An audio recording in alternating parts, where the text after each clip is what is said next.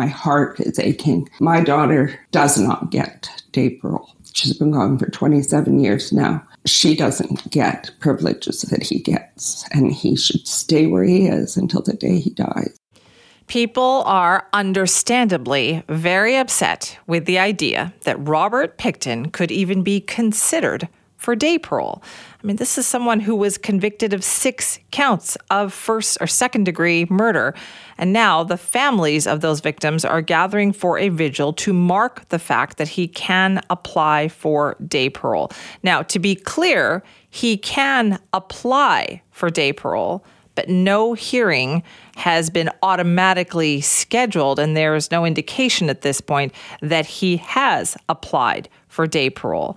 But people have questions about the system and how it works, right? So we thought, let's get some of these cleared up for people. Mary Campbell is with us now, a lawyer and former Director General of Corrections and Criminal Justice at the Department of Public Safety. Mary, thank you for being with us.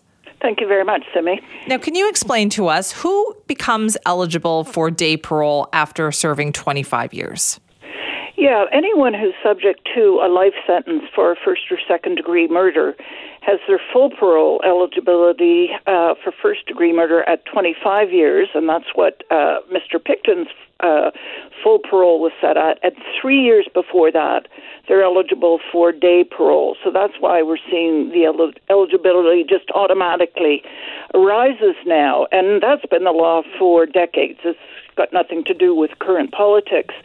But, you know, as you said, I really want to stress eligibility for day parole is not getting day parole, and he is a long way away from day parole, and I can give you a little bit of the steps he has to go through. Please. So now that he's eligible for day parole, he's also, because as I understand it, he's in maximum security. Media say he's at Port Cartier Penitentiary in Quebec, which I've been to, and that is one isolated penitentiary. He's not able to get the first step, which is unescorted temporary absences. When the board sees someone for release, normally they want to see them along a certain path. Escorted passes, then unescorted passes, and then potentially day parole. Well, he's eligible for unescorted passes now as well as day parole, but as long as he's in maximum security, he cannot get unescorted passes.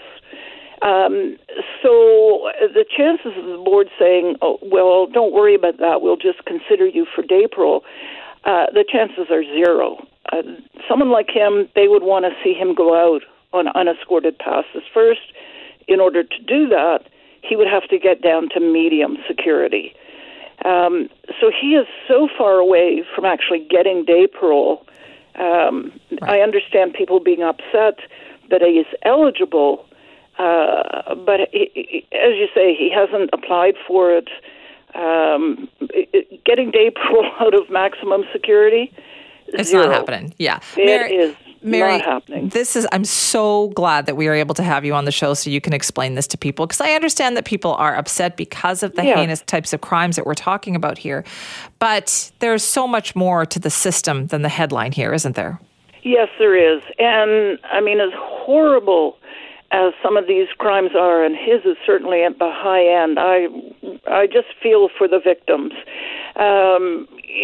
This is fortunately a small group of people, and the system knows how to handle them. So for him to be eligible for day parole, as I say, first he has to get unescorted passes. He's got to get down to medium for that to happen. I don't see that happening anytime soon. I understand he's 74 years old now. His pathway, I think, is he'll be at Port Cartier for quite a long while, would be my assessment. Mary, is it fair to call this then a technicality? Yes, it's a technicality. I mean, we don't lock up people with no hope of release in Canada. Some countries do. So there's inevitably, on any sentence, there's going to come a point when the person is eligible for a day parole and then full parole. But eligibility, gosh, does not mean you get out. The full parole grant rate is about 32%. That's 32% of the people who apply for it. The vast majority of people are not getting out on parole at 1/3 or day parole prior to that. So the other thing I do want to highlight is for the victims. I know that in this case there were victims, families where Mr. Picton was not charged with the death. Yes. And I know they're a bit concerned. We wrote the law in 1992 to make sure that those victims were included within the special provisions for victims. So even if charges were not laid, the family is still considered a victim and can have access to information and notification that the public wouldn't get. So I'd really encourage the families, if they're interested, to contact Correctional Services or the Parole Board and register to be on the victims list for that information.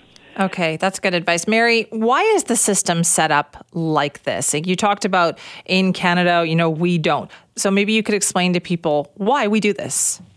Yeah, there are countries that still use capital punishment and do lock people up with no chance of ever being eligible for parole.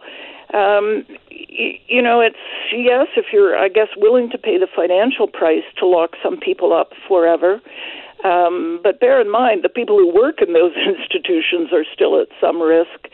And generally, good corrections says, look, we'll give you a chance to reform yourself. We'll give you a chance to demonstrate it, but you're going to have to jump through quite a few hoops before we're going to put you, back out on the street.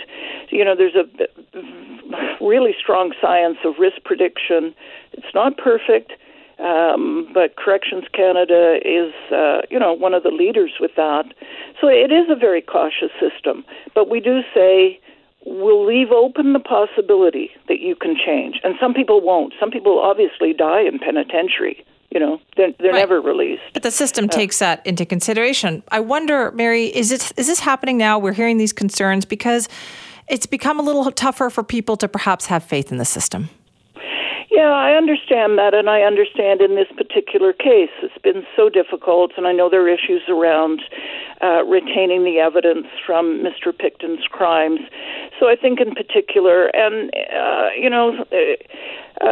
this was a particularly horrendous case, and it is hard for people to have faith. But I would say that this is a situation, the system knows how to handle people like Mr. Picton.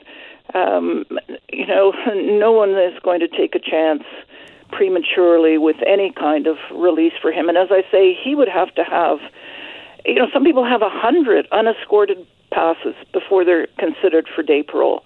He's had 0. He is, yes, he's eligible, but it's so far down the road to an actual release. It's just not, it's not going to happen. Well, thank you. Thank you for clearing that up for us, and I appreciate that. Thanks for your time. Yeah, thank you. That's Mary Campbell, lawyer and former Director General of Corrections and Criminal Justice at the Department of Public Safety. Mary Campbell knows what she is talking about, and hopefully that will reassure people. You might see that headline today, but stop and think about what Mary has told us. It's not happening. Robert Picton is not getting day parole. In fact, hasn't even applied for it. It's just a technicality that he is eligible. It's not going to happen there. But I know people will be talking about this today, seeing that headline, being concerned, and it's good to talk about it. And so we can all understand how the system works, right? For most of us, crime is something we see on the news. We never think it could happen to us until it does. Loved ones are gone, and for the survivors, the scars will never heal. I'm Nancy Hixt, a senior crime reporter for Global News. And on this season of Crime Beat, I'll take you inside some of the most serious crime stories I've covered. Season 6 of Crime Beat is available now on Spotify, Apple Podcasts, Amazon Music, and all podcast platforms.